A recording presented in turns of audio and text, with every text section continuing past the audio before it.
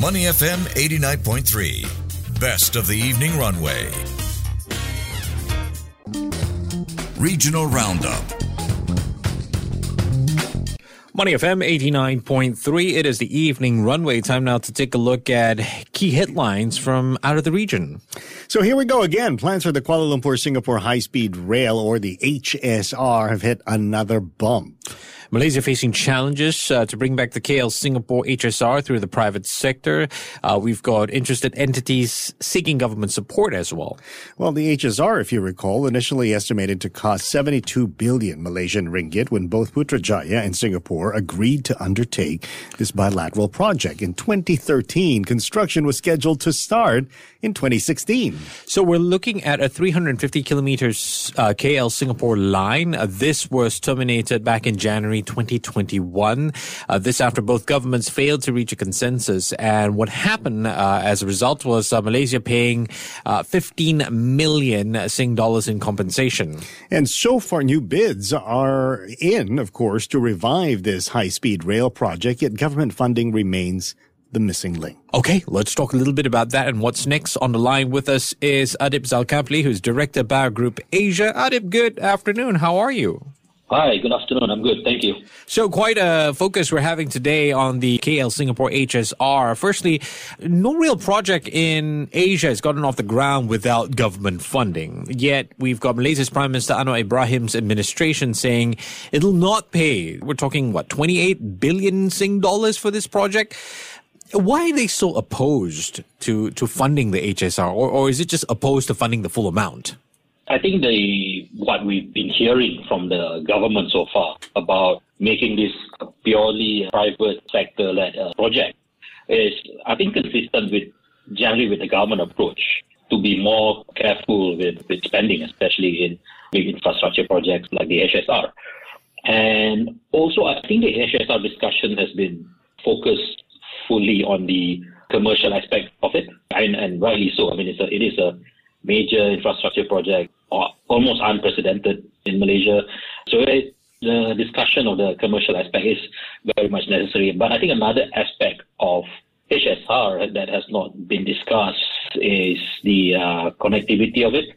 I mean, various versions of HSR have been discussed, whether it's KL Singapore or KL Forest City or KL Johor Bahru.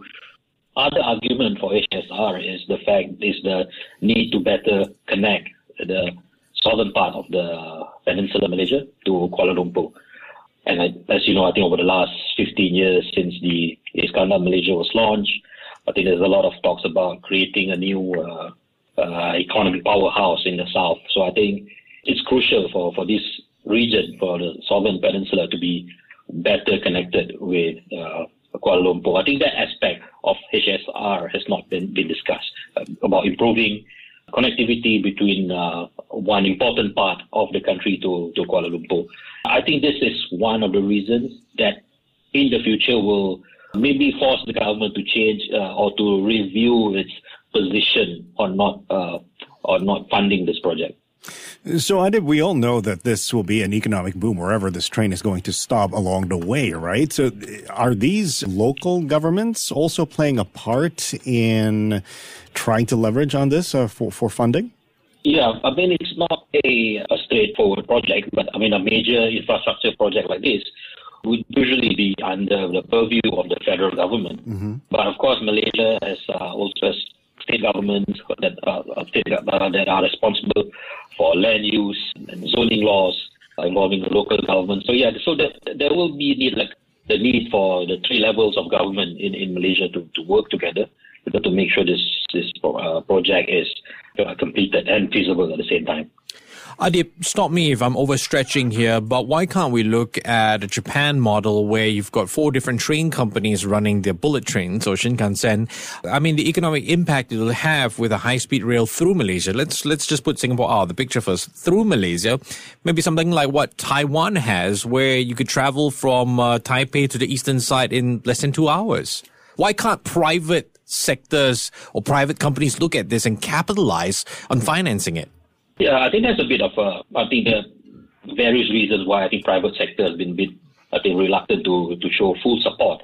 I think one of the biggest reasons is the fact that the previous HSR project was cancelled by one administration. So I think there's a need for this government to show its seriousness, and for the government to put in some sort of guarantee to make sure that future governments would honor this project, or at least put this project in a way that it cannot be discontinued by the future governments. So how can they do that? That's one of the things, I think, not just for this project, but for other foreign investors into Malaysia as well, that continuity, that stability in the government, that, one government comes in and just cancels something that's been planned by the previous government. How can you stop that from happening? Yeah, I think speed is of the essence here. If you look at the previous major infrastructure projects that were not cancelled or significantly reviewed, these projects have already been launched. One example is the East Coast Rail Link that started before the change of government, and also the MRT project, the MRT2 project in Greater Kuala Lumpur that already started prior to the change of government. So once a project that has been launched, once the construction as civil works have reached a certain stage, it's going to be impossible for any administrations or governments that are against such infrastructure projects to review or cancel it. Okay. Just a little bit more on this one, Adib. What's Singapore's point of view on this matter? Are we at a stage where it's once bitten, twice shy? I think at this stage it is still a domestic Malaysian matter. Okay. I think from what we've seen is just the umbrella company managing HSR has only been getting responses to RFP from private consortium about the construction operations of the HSR. I think once that is completed, then only will this company, through the Malaysian government, submit a fresh proposal to the Singapore government. So right now it's still a domestic matter for Malaysia. Okay. All right, let's switch gears now, Adib. Let's talk about Thailand, because former Prime Minister Thaksin Shinawatra was released on parole on Sunday. In fact, it's his first day of freedom after stepping back into Thai soil after 15 years of being in self-imposed exile. What does this mean for the former Prime Minister? What kind of influence does this man have in Thailand today?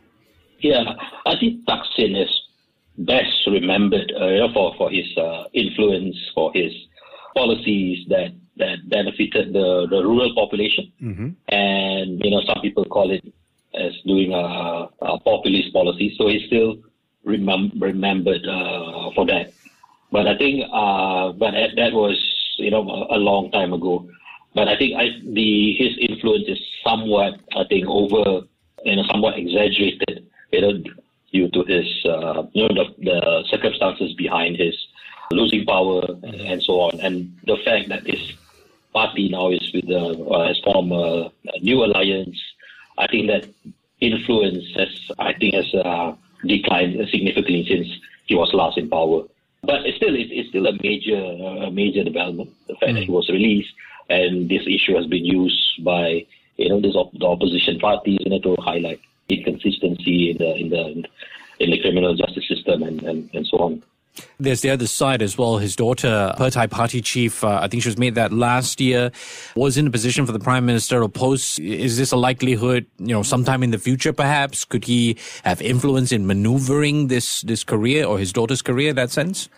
It's still a few more years to go before the next election. But of course, given his stature and his previous position, he will have some influence, in preparing his daughter perhaps for position. But in politics, a lot of things can change in the next few years.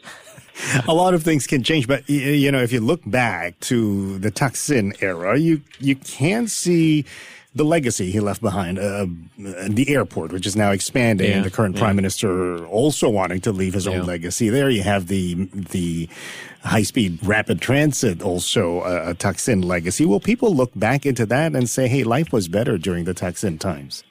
Yeah, of course. I think there will be, as I said, people who benefited from his, so-called populist policy will look back and think of the good old Thaksin days, and maybe this the segment of voters would support this, whoever that he endorsed in the future. All right, Adib, let's head over to Indonesia. Last week we covered the Indonesian elections as it went down, but we'd like to get your thoughts on the results. The unofficial election result has put the Prabowo Subianto Gibran Rakabuming Raka ticket ahead sufficiently to avoid a second round showdown in the presidential race. Your thoughts on this? Yeah, I think one lesson we can learn from the outcome of the presidential election is, rebranding is possible, and social media. I think these are the two important lessons, and how he managed to rebrand himself. For those who are old enough to remember how Prabowo was treated or ostracized in the late 90s, all the way to the early 2000s. His failed attempt at contesting against Jokowi, and how he managed to rebrand, and people forgot about what happened in the past, how his image was tarnished in the late 90s. So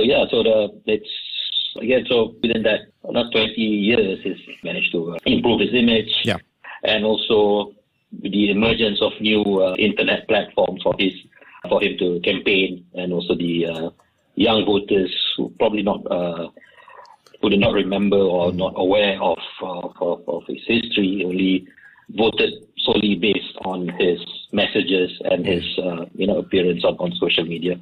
So that's a very interesting approach. I guess it's not unique to Indonesia. I think it's happening elsewhere where candidates take to social media platforms, especially releasing short videos to win over the young voters. Rebranding is a fantastic thing when it comes to politics and commercial products as well. But let's look at what the new incoming president would bring onto the table in Indonesia.